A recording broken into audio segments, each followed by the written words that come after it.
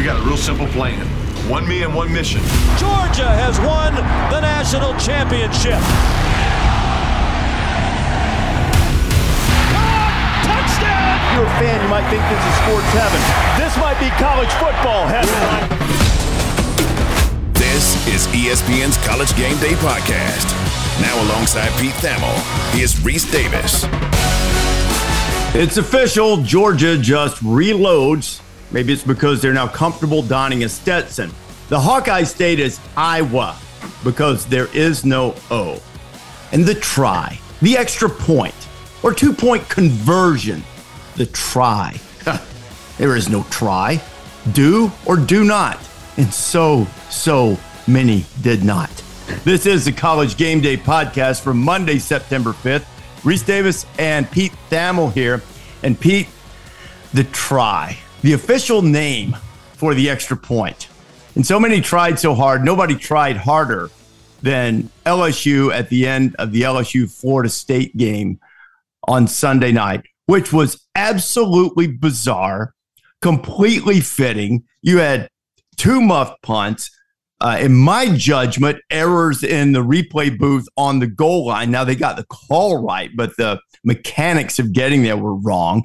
Strange out-of-bounds play at the end of regulation. Stop the clock, not stop the clock. I mean, it had everything weird you could imagine.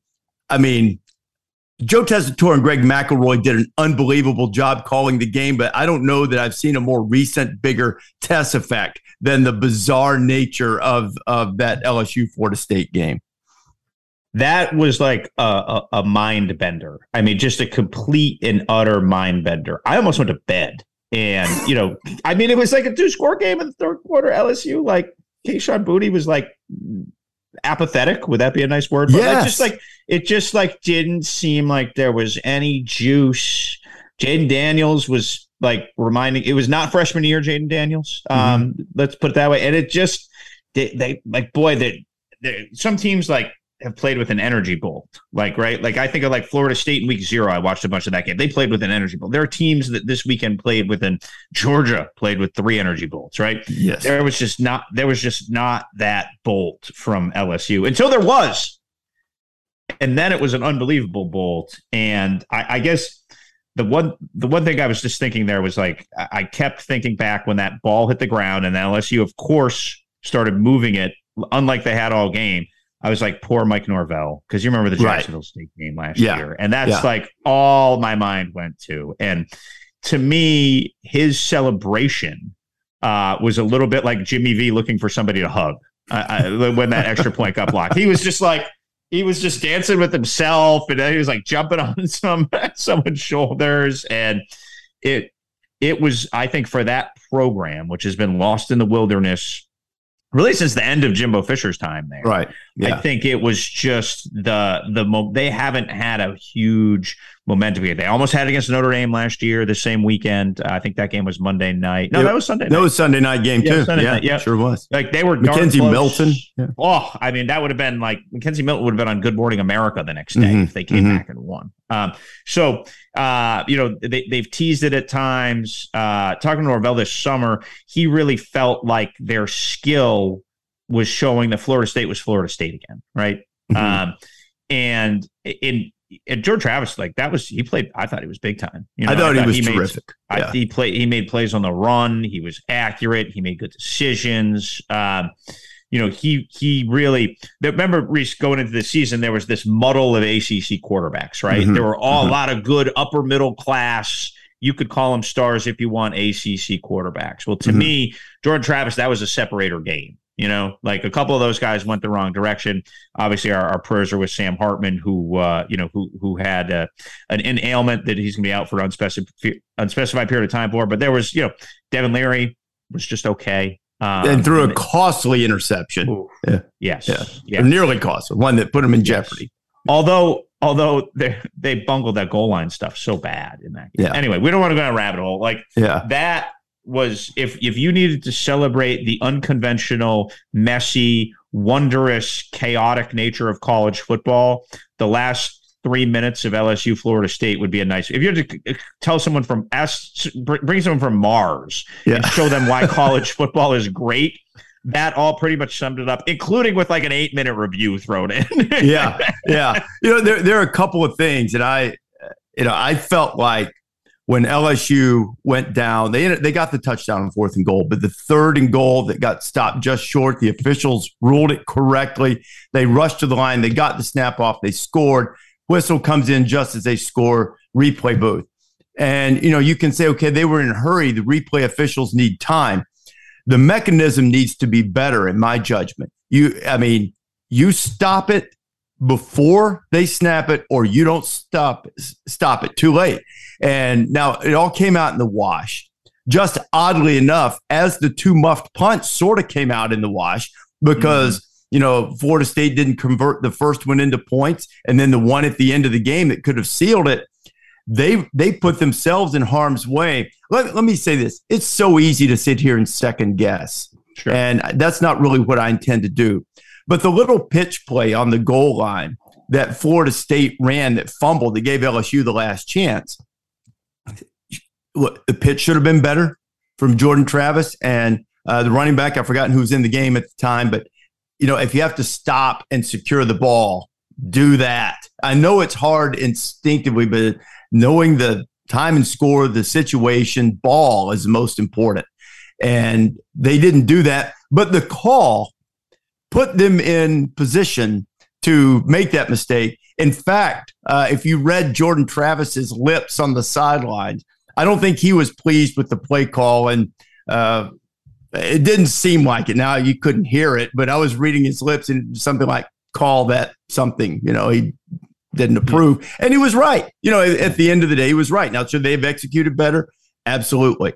But he was right. Then the drive down the field and Jaden Daniels, almost like remember the drive he had for Arizona State against Michigan State on the road? Yes. He kind of kept taking them down there, running, moving the chains. And it was very reminiscent of that. And he got down and made the clutch play. And then they get the extra point block. It was just, it was a cavalcade of errors and miscues, and it was all dramatic and fun.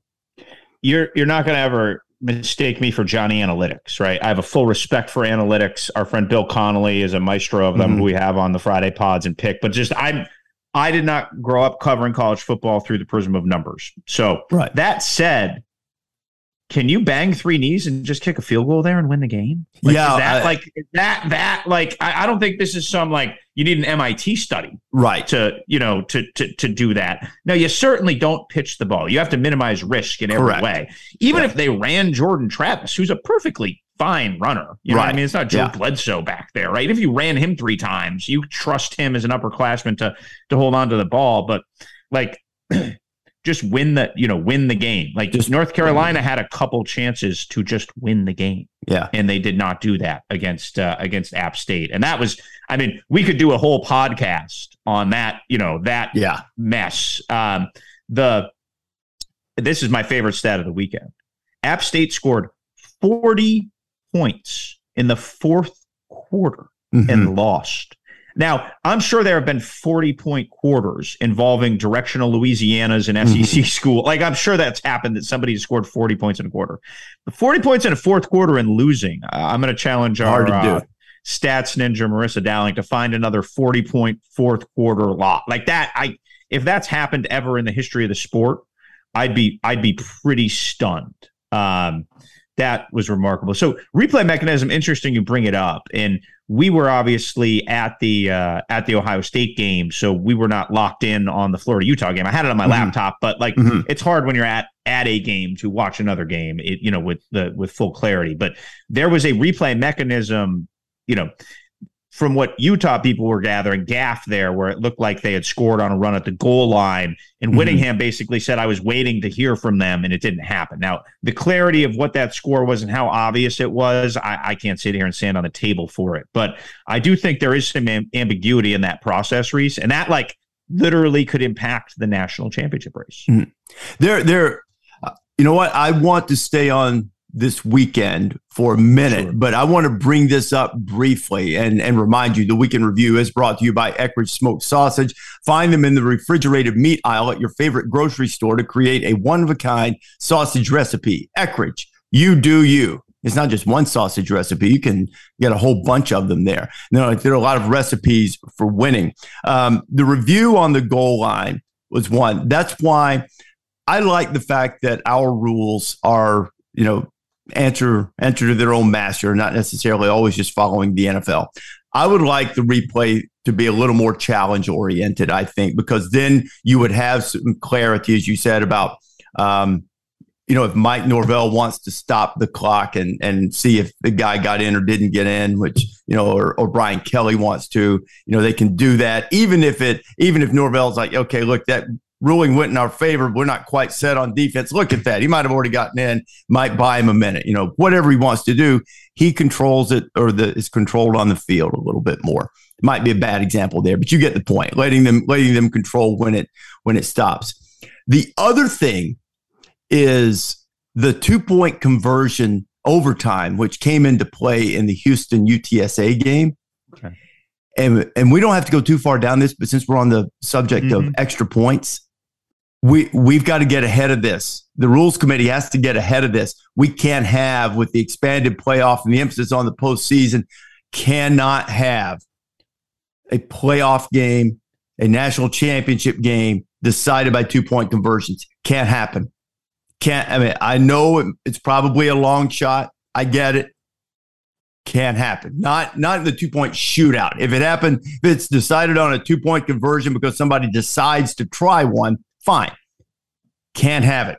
Got to change. Got to get ahead of it before it happens. And look, it could still happen in a 14 playoff. But I mean, I'm looking as we expand it. You sure don't want that. You don't want it anytime, but you sure don't want that. Yeah, we can call that the Bielema rule because that, how ridiculous and preposterous that was, I think was epitomized by that Illinois-Penn State game last year, Reese, where it was it's like deciding an NBA playoff game with a 3-point contest. Yeah. Right? That's pretty much what it comes down to. And what did they go, 9 overtimes last year? Yeah, 9 overtimes. In Illinois and Penn State.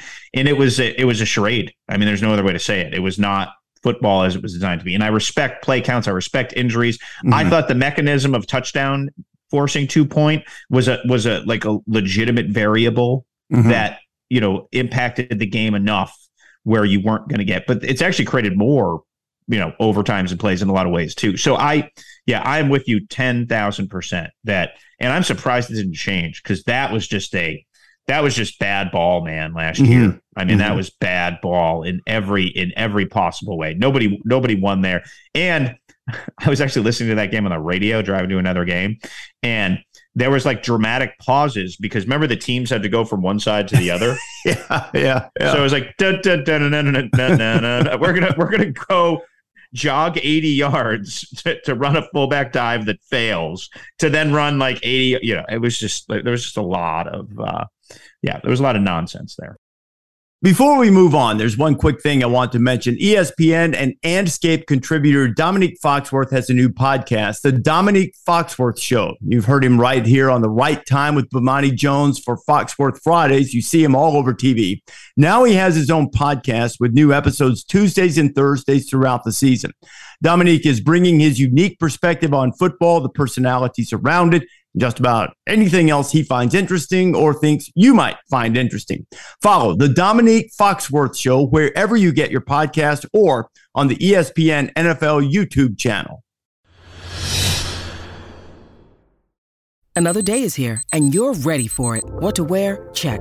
Breakfast, lunch, and dinner? Check. Planning for what's next and how to save for it? That's where Bank of America can help.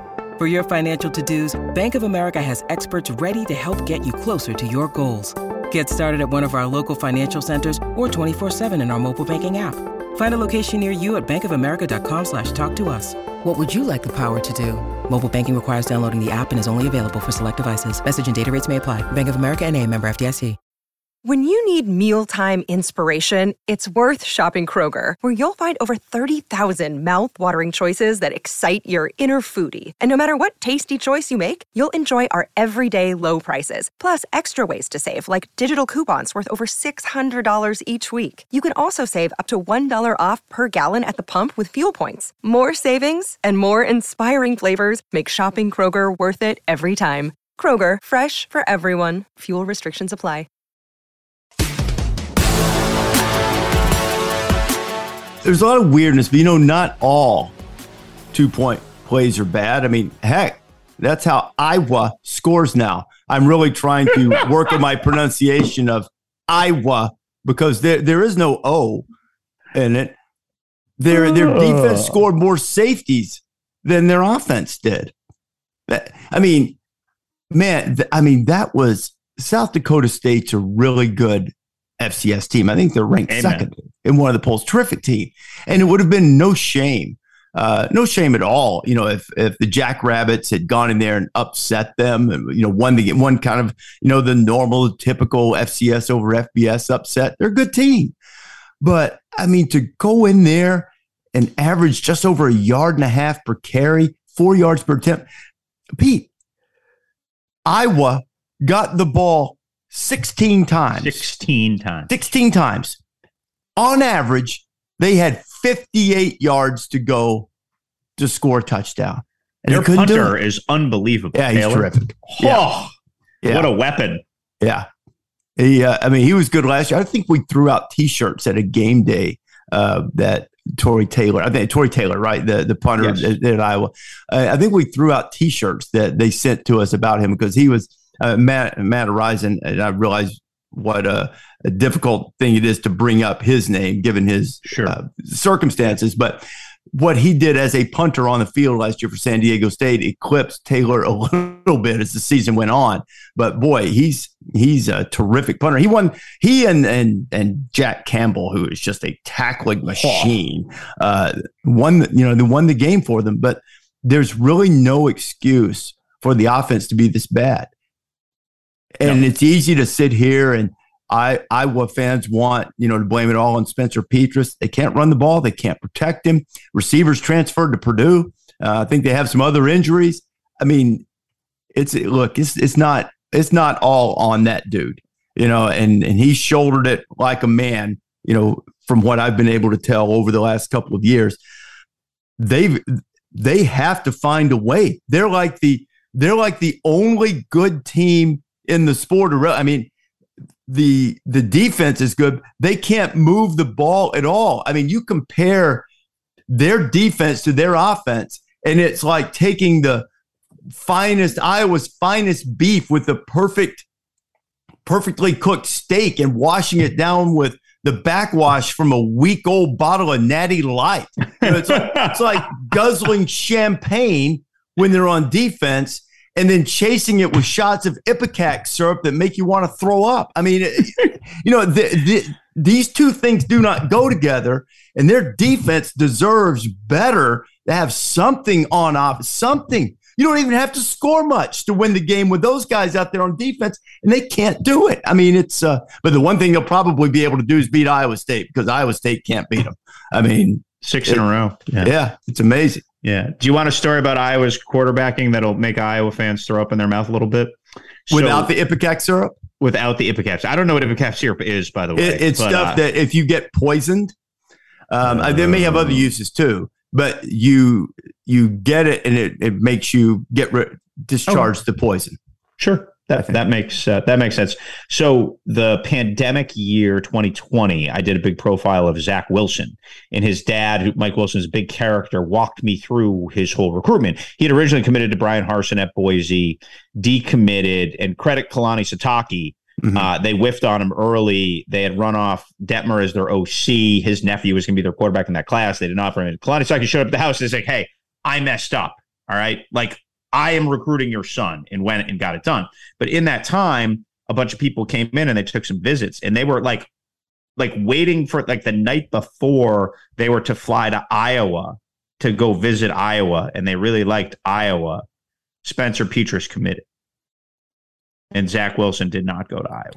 And that, again, that's a 2-year-old. It's in the story I wrote for Yahoo, but like it's that in my mind. But like they had identified him. They had gone out and seen him. They liked him. He liked them. I'm not saying he would have committed on the visit because he was kind of staying open a little bit and ultimately decided to stay home. But yeah, that was a bad day. And I think Utah had Jack Tuttle, who at the time was like one of their highest rated quarterbacks. And from Southern California in history. And pesky old Zach Wilson. Just kind of there's a couple. Boy, what would have happened? Boy, what would have happened if he stayed committed to Boise?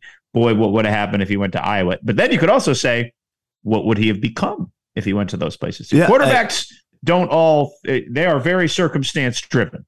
Yeah. And you've done the background and I'm riffing top of my head here, but if my memory serves me correctly, was it Spencer Petras? Did he go to the same high school as Jared Goff?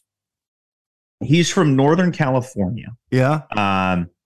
I was thinking for some reason, or maybe it was a league thing. And look, I may be wrong about this. I shouldn't just throw things out willy nilly on the podcast. There are a lot of things going on. They get filed away and sometimes they get misfiled. For some reason, it rings in my mind that he broke a bunch of Jared Goff's high school records in passing. It's not as if this guy, and I always try to default to the side of all of these guys are good. They're all good. Spencer Petras is a good player. Sometimes the circumstances don't line up. Sometimes, you lose some confidence because you don't have success. If you are a Division I quarterback, starter, backup player, you're good, man. You're a good player. And he is. They're in a Marin Catholic for both, by the way. Marin Catholic. I believe he broke a whole bunch of Jared Goff's high school records. Yeah. So he's not some slappy coming in there going, "Hey, can I play quarterback?" He was good, and he was not a JUCO walk-on. That's right. He's a good player. He needs to perform better. I know Iowa fans are sitting here ready to come through the podcast and get after me because you always want to blame the quarterback. And by the way, that's the business quarterbacks choose.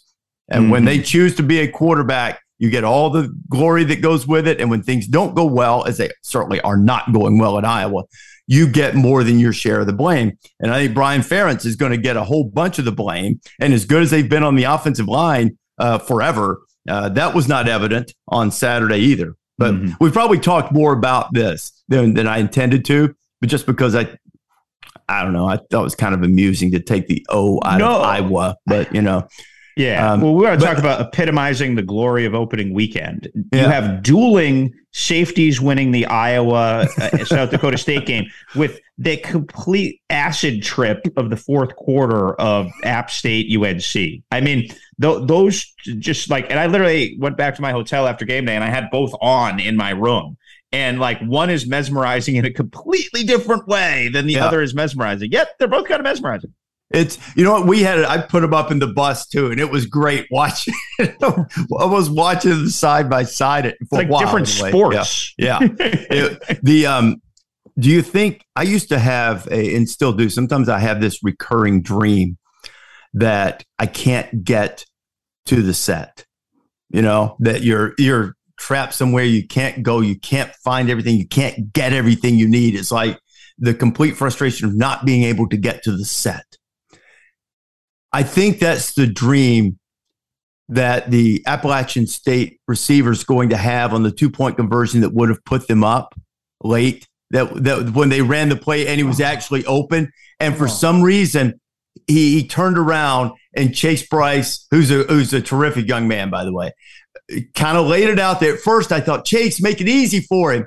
And I think that when he threw, he thought he was sort of in the receiver sort of turned around, then he starts backpedaling, then he loses his balance. And I mean, all I could think of was that's the dream I have that I think a lot of people have of being the frustration that you can't get to quite where you need to be. And I mean, I believe they would have won the game with that, even though, I mean, who knows with that game, but I think they win the game if they get that. Yeah. They keep that ball was in the air for approximately 3.5 minutes. It was like, and like, it was like the receiver's feet were in quicksand. Like these are 18 to 22-year-olds, man. And those moments, they can catch up to you, that is poof, man. But that was because you watch the play unfold and you're like, he's wide. It seemed like I assume it was like the nickel corner made a decision that he was gonna collapse, and all of a sudden it was like, oh my God, this has happened.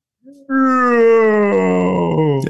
it looked like the exact same play when they ran it again to try to tie it. And this time, there are a couple of coaching decisions, and that's a tough one because you think, okay, it worked last time. We'll have somebody open, and he had nothing the second time. When they were trying to tie it. Hey, what was your take on running the onside kick back? And I'll just go ahead and tell you, I'm all in on that. You build your lead, you make it harder. I've heard people say, just fall down. I get it. House it, man. House the thing. Put the extra points on the board. You don't have to fall down. It's okay if you do. But I was. I mean, come on. I would say few this. seconds, you don't have think to you can have. stop them? Yeah. Remember Notre Dame Toledo last year? Yeah. Where I think it was Daquan Finn. It was like 3rd and 11, minus 30, something like that. And Daquan Finn, takes his own read and houses it. And if he had needed and they drained some clock and kicked the field goal, Toledo would have won in Notre Dame Stadium. And I could not ever, I'm more critical and cynical than most, I would think, Reese. I could never find it in my dark heart to criticize someone for making a football play like that. Right. Because, again, and I am non-analytical in nature, as I said before, right? Like, if the special teams coach at North Carolina is good enough to tell his hands team, you know what he's worried about? Catch the darn ball. Catch right? the ball. Like that's what. Now, it is a fine point, and maybe in the NFL, in that same scenario, some guy may be coached and aware enough to do that. But again, in the middle of that acid trip, that game, obviously, if he had the wherewithal to go out of bounds to knee, I don't know. Like, that would be very hard with your competitive juices flowing and everything to have. Let's put it this way.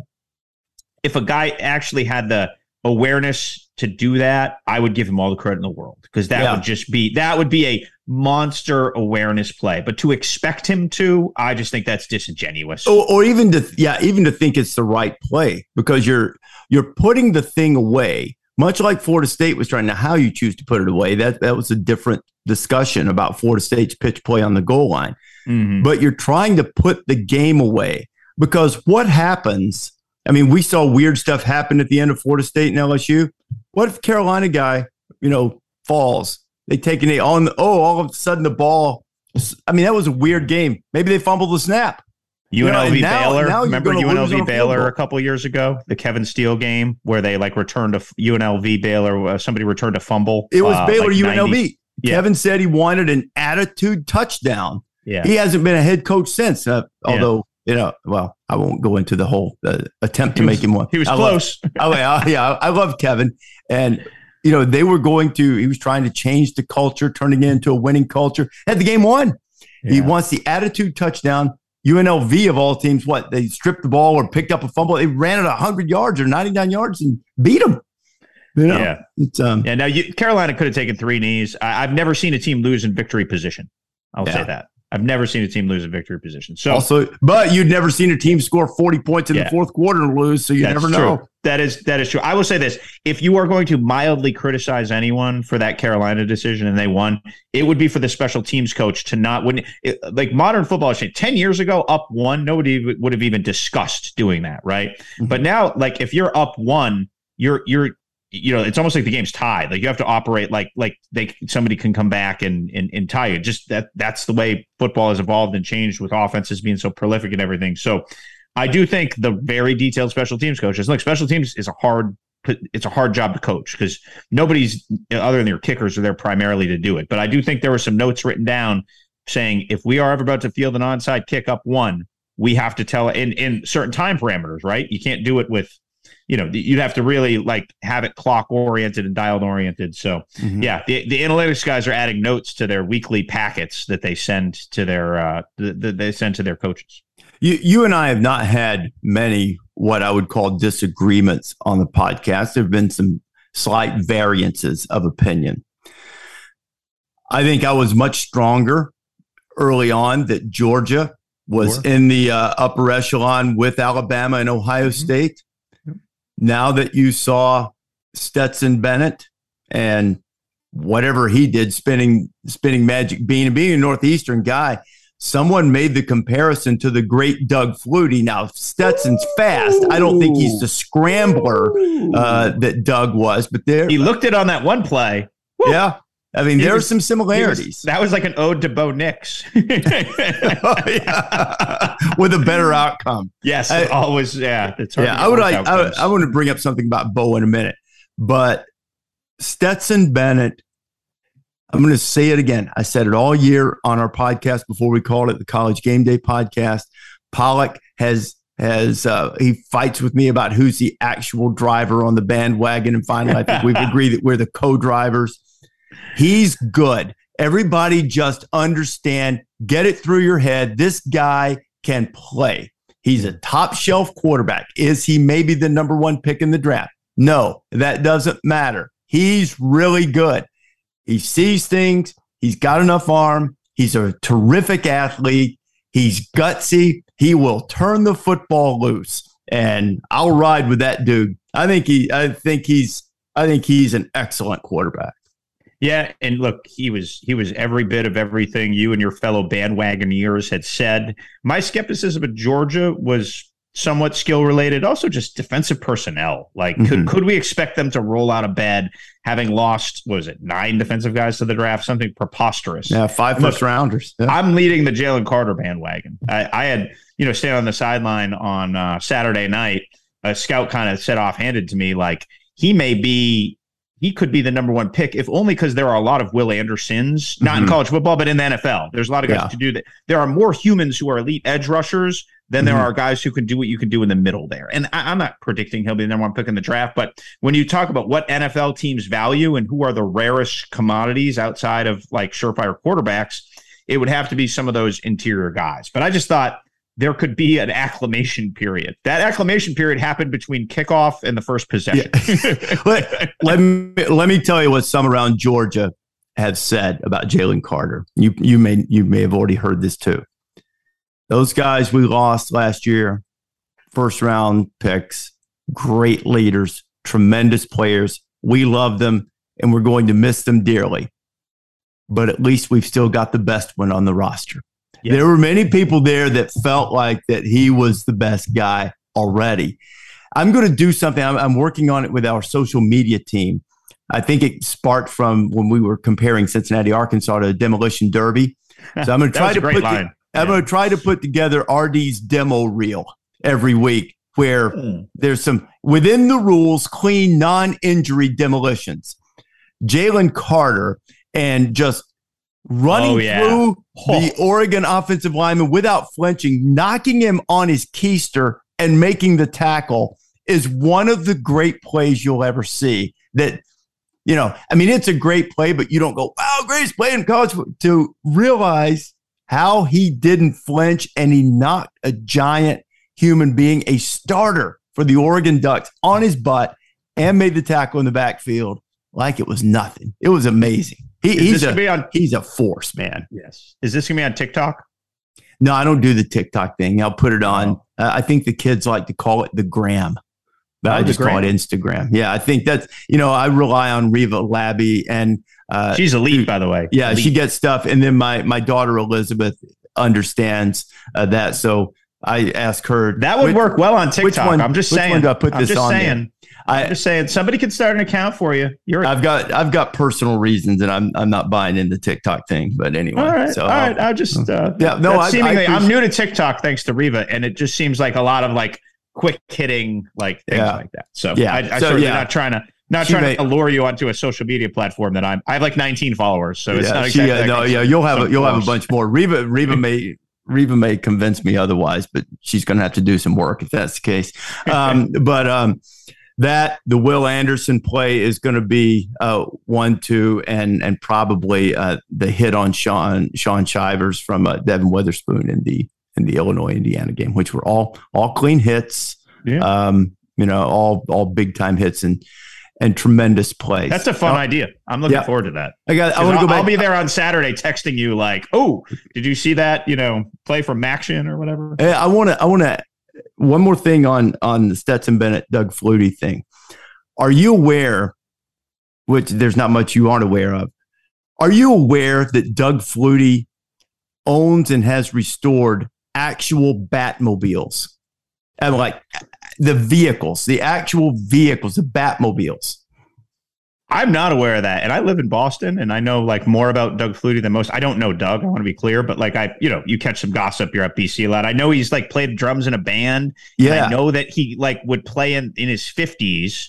He would play in like local amateur baseball leagues and like pick up basketball 8 times a week. Doug Flutie is just like the absolute epitome of the annoying guy from high school who was good at every sport.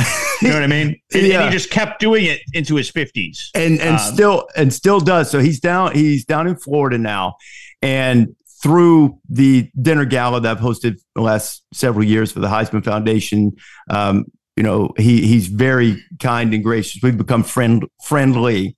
And I found out, I don't remember how I found out, but now he'll occasionally send me a photograph of his latest Batmobile adventure. That's wild. He's like, yeah, like in his garage, he's got these two. They're amazing. They're all really cool.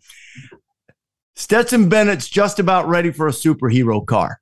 I mean, Stetson's close to donning a cape like Flutie. Can't be Batman. I guess that's Doug. I'm not quite willing to put Stetson in Superman category, so maybe we can get some suggestions of what super vehicle Stetson Bennett should drive. Yeah. Could we all be sitting at the SEC title game at the end of this year with Anderson, Young, and Bennett all like, where do we put them on our ballot as the result of this game? Like is that a reasonable scenario? It's a reasonable scenario. I'm not willing to dismiss CJ Stroud yet. I'm not dismissing anyone. I'm not dismissing anyone. But like, I think that's like, there will certainly be other variables, and some rocket ship Jaron Hall type guy may come in from the moon. Like I'm not trying to, wish away the season and all that. But like, there's a really good chance that like those are the 3 best players in the SEC. Yeah. And it's, it is a reasonable thing. And if Georgia turns him loose, Pollock has pointed out several times, he didn't get any first team practice reps last year. This year he did. He's the quarterback, now. And I think it showed a little bit in the way Todd Monken was willing to turn him loose and let him play a little bit. And that'll help that defense come along. I'm not sure that, I think I actually know that you're right, or I should say I agree with you, that Georgia's going to have some times they'll be a little more challenged. I thought they would be at times on Saturday, but their talent is ridiculous. And they're in that mode that I think you called it last time about high profile recruit, become starter, become star, goes to the NFL. Next guy does it over and over again. I think they're there. So that's what we'll see over the course of the season. But even with Alabama over the years doing that, you've occasionally seen the year where they're acclimating to those roles, and there's the occasional bust and glitch. That's what I think you'll see from Georgia. I didn't see 49-3 or whatever it wound up being coming. I thought Georgia would win convincingly. Didn't think Oregon would be as abysmal on offense and really on both sides of the ball as it was. Was that just a case of Georgia being good, or are you alarmed about Oregon long term? Not alarmed about Oregon long term. Like it just, remember what happened to Chip Kelly's first game? They went to Boise. They melted down. LeGarrette Blount punched a guy in the face. Chip ended up okay. Oregon ended up okay. I think it was a little perfect storm. In like the eye of that storm was like Georgia's got way better talent. Yeah, and so look, Dan Lanning's 34. Like he's got, he is a rookie head coach in many, many different ways. And that was a giant challenge to go in that game against his old team 3,000 miles away. And it got away from him a little bit. But Oregon's good. And here's the thing about Oregon and Utah. And that's why this system is nice compared to the last one. And the next system is going to be even better. Both of them have all their goals still in front of them. Now, people may hold their nose at Oregon because of the way they lost that game, and they're going to have further to go because of that. I would think that it's unlikely that they really get back in the conversation. But Utah, it's all sitting there in front of them. They lost the game, obviously, but but Utah is very good. Utah has been very good, and I think they can roll back out and really make a legitimate run at the playoff. I don't know where they'll be ranked after that game, but I don't know how you could drop them like out of the top 20.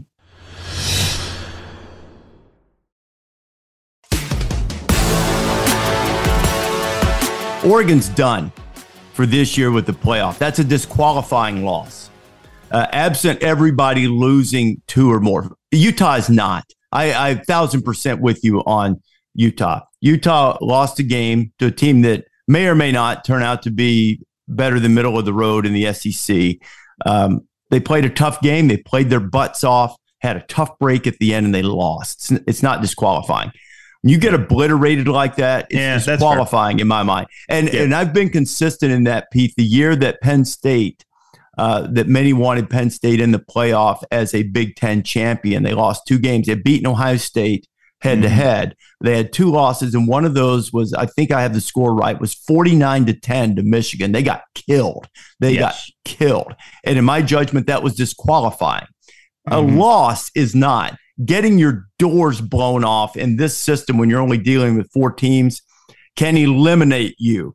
Now, it is unlikely that Oregon plays well enough over the course of the season to even be on the cusp of it. But if they are, absent everybody else are contending for that spot, having 2 or 3 losses, in my judgment, that will be disqualifying because of the magnitude of it, because it's like, okay, you win against the best. It's one thing to lose. It's one thing to look like you don't belong, or another thing to look like you don't belong.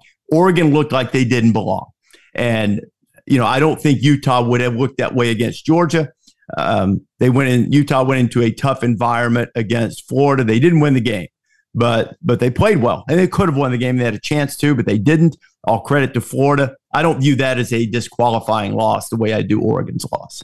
That's fair. I will bring up the 2007 principle. You lived through that 2007 season I did. That I believe 2-loss LSU won. The famous line was they had no losses in regulation. That's right. The hat came up with that one. Yeah. I thought about the hat last night, by the way. Like the hat. That was a hat game. That was a hat game, wasn't it? Yeah. Yes. That's a great line. That was a hat game. So Les Miles, he's watching that game. He's like, yeah, I've seen this before. Yes. Yeah. He took a nice hunk of Kentucky bluegrass, chunked it in his mouth, spit some green, just like I drew it up. He would have faked the extra point at the end. That would have been I guess that wasn't him. He would have found a way. Yeah, he would have found a way. That was a hat game, but the 2007 season, everybody lost. Do you remember that? Just everybody kept losing and kept losing. Now, I will say this. The sport 15 years later is completely different. And not that we needed another reminder that 3 teams have pulled away, but we got another reminder this weekend that 3 teams have kind of pulled away. Now, Ohio State did not obliterate Notre Dame. I thought Notre Dame acquitted themselves very well. I think Notre Dame is still strongly in that big picture conversation. But when you look at it from a pure talent perspective, and again, I spent an hour pregame talking to 5-6 scouts on the sideline of that game. To them, it's very clear. Like those guys, the North Star is talent, and those guys see those 3 programs as having the volume of advantage. Yeah, I'll give you a little peek at what I'm going to do on my ballot, though I haven't filed it yet. I'm moving Georgia to number 1. And I'm sure I'm going to get some pushback from Ohio State fans of why are you punishing us for, not winning by as much as expected against what a team that's ranked in the top 5. I'm not punishing Ohio State for that. That was a good win over a good team. I'm rewarding Georgia, and Alabama is going to slip a spot to 2. And I'm just sort of holding those 2 where they were in order and moving Georgia ahead of them based on performance. Yeah. And what Alabama does against Texas this week will be a big deal because, Texas is a solid team. I won't move Notre Dame at all, I don't think. Yeah. I'll leave them right where I have them. I didn't have them as highly ranked as the polls. I think I had them 7 or 8, somewhere in there. I'm not going to move them at all. Yeah. The one thing that I thought of, you introduced me to a guy I'd only seen play, had met when we were in the hotel on Saturday, Mike Mickens. And I sort of relayed a story, perhaps to his chagrin, that I'd spoken to my friend Digger Phelps earlier in the day. And Digger had said, I told him, hey, Digger, we're in the same hotel as Notre Dame. And he's like, if you see Marcus, remind him what I told him. Save something they hadn't seen, late in the game. the blitz, when they had been really, really successful, keeping the safeties back, keeping everything in front, sort of frustrating. It felt like CJ Stroud, especially without Jackson Smith and Jigba. And you come out of a timeout, if memory serves, and you decide I'm going to heat him up, show him something they really hadn't seen, and it backfired on them. So don't think I won't bring that up to Digger. But it was, I'm not criticizing the call. You've got to vary things and do things and try to make a play, and that's what they did. But I think it shows you how little margin for error you have when you're dealing with CJ Stroud and all those weapons, man. Yes. I mean, you got to be right and perfect every time.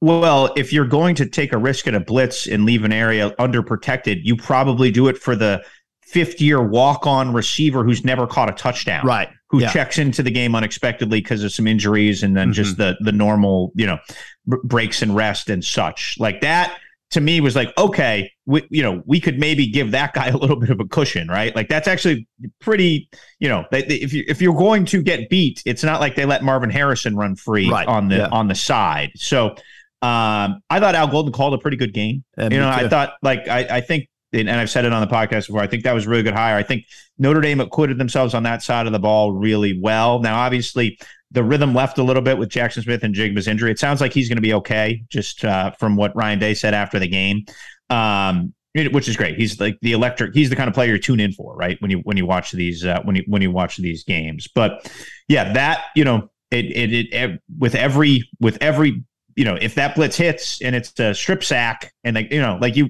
you do have to try to force the action at some point. They had done a good job just staying sound, right? And they had called a couple early blitzes, not a ton, but there were a couple that that got home and they were able to change some momentums there. But yeah, overall, I thought if you told Notre Dame's defense you gave them like the point totals going, they would have been like, that's sure. Not unreasonable. Yeah, no, I want to be clear. I'm not sitting here saying that was a bad call. I'm just saying it was a call. It was a calculated risk. It was a divergent from what they'd been doing. Mm-hmm.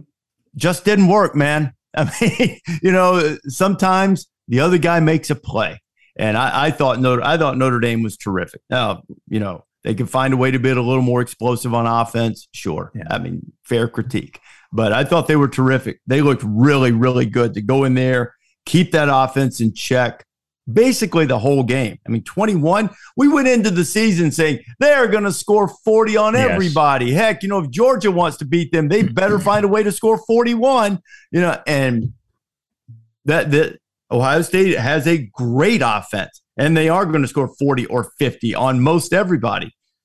They didn't Notre Dame. And I thought the Irish played great, and they are tough. And Marcus Freeman, initial returns, he's cut out for this. He's absolutely cut out for this. The moment did not look big for Marcus Freeman on Saturday night. There was no moment where the moment looked big. He was decisive. He was in control. They had an identity. They knew what they wanted to do, and they had a tough opponent. Got after his offensive staff one time because they didn't get the play call in on time. I was standing close enough by to say, okay, well, he's a nice fella, but he can scorch you when he needs to. Yeah, there's some fire there. So what were your Ohio State takeaways? Because the Buckeyes have evolved, and I think we almost have to view them through the prism of evolution, Reese, as opposed to the sort of gunslinging prism that we've come to know them. Couple things. One, we'll start with the bad. I thought CJ looked a little tight, probably trying to live up to the expectations, probably, feeling that pressure, even if it's subliminal, that we have to make a 40-yard play every time. Thought he looked a little tight, missed some throws here and there. What I really liked about them is that when they needed to finish the game by running the ball, they finished the game by running the ball. Mayan Williams was great. I did wonder at times why 32 wasn't being fed early in the game. I'll confess that. I was like, is he banged up? Is he okay? What's happening here? But both the running backs were good, better than good. They were really good. So I think that bodes well for them long term. So my takeaways were that it's not a lot different than what I expected. They probably didn't play their best on offense in the passing game. That happens from time to time. And I thought the defense made you work. And last year they didn't always necessarily make you work for yards. Notre Dame doesn't have the most explosive players. They've had some injuries too. But they made them earn everything. They didn't give up many cheap yards. They recovered well. They tackled well. I thought they looked much improved on defense. And my perception of the Ohio State offense has not changed at all. They're still wildly dangerous. They just ran into a good defense opening night, probably pressing just a hair here and there to make big plays, and they still found a way to win the game and come up with a game-clinching, soul-crushing drive at the end when they needed to. Yeah. And you think about the drop pass, was it Ibuka late second quarter? Yeah. That's the kind of thing where all of a sudden you get they were, it wasn't like they were off. They were out of rhythm. They weren't there were no warning signs about the Ohio State offense. No. So somewhere in the third quarter, I tweeted, this game's become an interesting test of Ryan Day's pass-happy football instincts. They may need to run the ball more to win the game. Henderson at that point had 5 carries for 36 yards. Mayan Williams had 6 for 32. And I said, does OSU try to grind it out here? Now, the list of games Ohio State has grinded out on the ground in Ryan Day's tenure there are fairly short, right? It hasn't done that. Now, what we saw from Ohio State now is the confluence of some new influences there. We'll start on the offensive line. They have 3 guys who may end up being first-round picks on that offensive line, not in this draft, but down the road. They are very talented. Paris Johnson obviously just moved to left tackle. DeJuan Jones may be the most massive man in all of college football. I sat at this Thursday practice with Jess Sims, and she was just in awe of how big DeJuan Jones. I mean, he's just an enormous human being. But bendy and athletic at the same time. So they also have a new offensive line coach at Ohio State. And I think you saw a difference in a little bit of the edge in the way they played together. Justin Fry, who came from UCLA, who I think is one of the rising young stars in the business. So there was a confidence in that unit that may not have been there in the past. And that is not a criticism of individuals, but that unit had not been a linchpin. That unit had been good enough at times, and quite frankly, in some high-stakes games, there were times where it wasn't good enough. And so I really feel like there will be a comfort going forward for Ohio State in high-leverage games to grind some people out between the tackles that may not have been there before. And, boy, did Henderson have some pop tonight. I'm with you, man. I thought he probably should have got the ball a little bit more. Now, look, it's easy to call plays in the press box and outside of vacuum and everything. But I wouldn't be surprised if he's more featured. I wouldn't be surprised if we see him get more balls on the throw game. He is electric. I mean, top tailback in college football conversation to me are the 2 guys playing in Austin this weekend, Gibbs and Robinson and Travion. And I'm sure I'm missing somebody, but boy, that's a pretty good top 3 right there.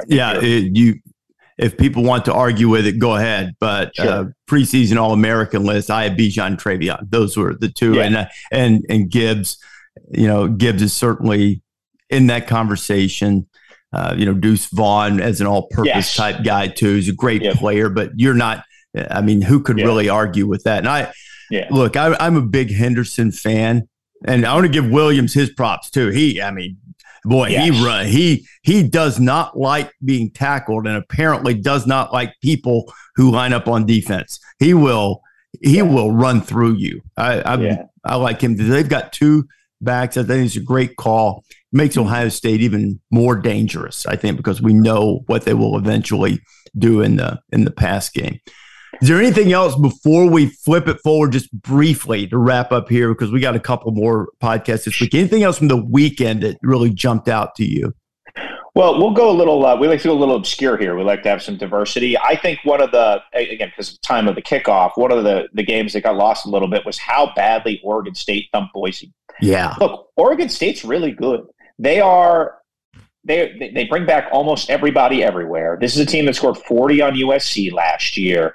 They were up, I believe, 24-0 at the half at Boise. The Boise came back a little bit. It's a good program, but that game with the Trojans going to Corvallis, I believe that's week 3, Reese. Is that right? Off the top of my head, that is sound the alarms for your danger. I can already tell you there'll be fog rain, a month. Something is going to happen at Reser Stadium that night. But give credit to Oregon State for all of the turnover in the Pac-12. When you think about Oregon, you think about Washington, you think about SC. Like Jonathan Smith, much in the way of his mentor, Chris Peterson, has quietly built a sound quality football program. The last piece there was the defense. We saw some answers on defense tonight from the Beavers, Saturday night from the Beavers for the first time. So I just thought that was worth noting, is that the Beavers are in the conversation in that Pac-12 North. You know what? That game is September 24th, and I went back to the hotel after the Ohio State game, and I watched that game too. And Boise State played a little better in the second half, but that was a thumping. Smith's done a really, really good job there. They've dumped a couple of games here and there that's kind of kept them, I think, from grabbing attention. Mm-hmm. That time may be over. This year they looked really good. They've got another tough one this week. They've got Fresno State on the road. So on the road, that's going to be that'll be a difficult one too. Washington looked a lot better, and I'm going to go ahead. I'm going to try not to do this. I'm going to try not to do this every week, but hey, man, the old super dog on College Game Day. How about Jed Fish and the Wildcats? How about that? That was really, really, really impressive.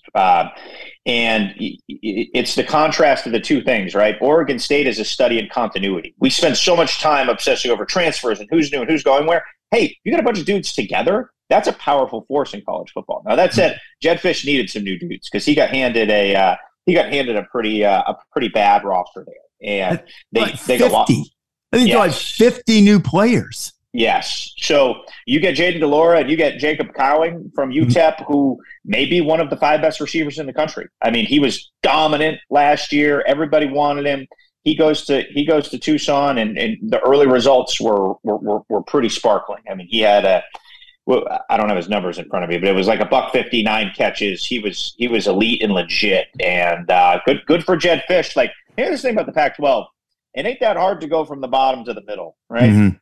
Yeah. And they seem like they're on that trajectory. And again, the narrative in Arizona is interesting because we're all expecting Arizona State, who goes to Stillwater, an interesting game this week, to spiral because they lost everybody from the floor, right? And they obviously have the NCAA impending sanctions hanging over their head. Impending investigations, which is almost guaranteed to lead sanctions. Like, it feels like that program is teetering on the brink. And even though they crushed Arizona last year, they beat them by 100. It feels like Arizona now has some momentum. So God bless college football. You can get hot and cold very quick. On the 2 buses where we watch games afterwards, if we're at the same place with the ABC guys, there's the All-State bus that's at the stadium. Kirk and the game crew go there. I typically like to go to the College Game Day bus. I like a little solitude, just a few people, in there watching games. And our coordinating producer, Drew Gallagher, was in there. LC came by a little bit later on. On one of the monitors, I kept the Arizona-San Diego State game on the whole time. And that's something that happens every week. People will keep their Superdog games on, even when it's apparent that the game is won. Somebody said, why is that game still up? I said, because the clock is not on 0 yet. Bad things can happen when you pick your Superdog. You got to whip them home. So I was nothing against Brady Hoke and the Aztecs, but this is, as LC says, it's a business decision, sweetheart. So we had to bring the Wildcats home. But they looked really good. They even had the awful quintessential bad Arizona play where they blocked their own punt and perhaps even injured the up back, because that didn't look pleasant, where he got hit with the kicked ball, but it resulted in a touchdown. And I thought, oh no, here they go. They answered it with a drive, and Calvin was a big part of that. And DeLora was terrific too. Never ever, this is my takeaway from week 1 from a picking perspective, or for those who invest in investment perspective, never ever bet on a road favorite in week 1. Just don't do it. Yeah. Just don't do it. If it's a road favorite in week 1, don't bet on it. Okay. Like, take that money, invest in Apple stock or Amazon or whatever you want to do. Do not bet on a road favorite in week 1. Look at what Louisville did. Talk about a dinosaur egg that they laid up in the Carrier. Well, the artist formerly known as the Carrier Dome, I guess. Yeah. Oh, I got chastised because I was making fun when we went inside with the Lightning. I guess there's actually air conditioning in that building now, because for years it was the Carrier Dome, an air conditioning company, yet the building was not air conditioned. So they redid it somewhere around COVID, and I believe it does, but I honestly don't know that, and I should because I went to school there. But I remember they opened with Tennessee, T. Martin year, the year Tennessee won the national title. It was my senior year, and like 9 ball players cramped up in the game. I mean, that place is a sweat box. It was. I believe in the redo air conditioning came in, but I don't quote me on that. I think Ed Placey, one of our Russian gurus, Ed's like all over that. He said, they've got air conditioning now. I said, yeah, but it was still funny anyway. Yeah, because it was true when it was sponsored by the air conditioning company. What's the name of it now? Syracuse grad at ESPN. JW Wireless. A friend of mine actually said that he put on Instagram, if they win this game, I'll actually learn what JW Wireless is. And I don't really know what it is, but it is sort of soulless. Carrier was one of those rare, it was one of the first brands to adopt. It was like an early adopter to stadium naming. I think they paid $1 million in perpetuity, and eventually Syracuse just got out of that deal. Yeah, so in the early '80s, they paid $1 million. It was the biggest bargain in naming rights you could ever happen, and eventually they wriggled out. But when I was growing up watching games in Carrier Dome, I had no idea Carrier was an air conditioning company. Yeah, that's people. Some people might not know that Wrigley is a gum. Yeah. Right. Something like that. Yeah. I don't know if it's quite Wrigley, but it was kind of in that vein. You're right. People didn't, they didn't equate it with that. All right, my man. So what about this week? Is it, I'm going to get to see in person with this. Yeah. I think we need to leave with this. This is important. If we go to the tail end of our show, the real MVP at Ohio State this weekend was not Travion Henderson. No. Oh, you're right. I forgot. It was not Cade Stover, coming up big at tight end. It was not CJ Stroud. The real MVP was a red coat, who are the security guards who work in and around Ohio Stadium, named Matthew Ring. He was the MVP. So we're about an hour before our show. I'm standing outside our little office so we're in St. John Arena in a corridor of an arena. And I'm on the phone trying to get some information.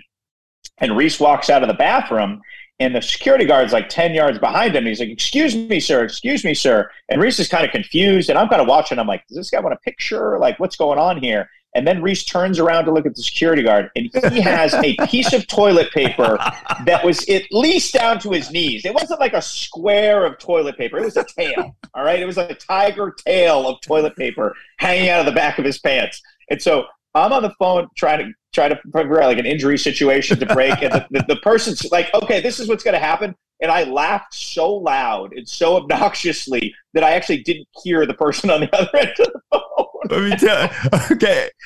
Well, okay. There's no excuse for that. And I'm forever grateful to the red coat.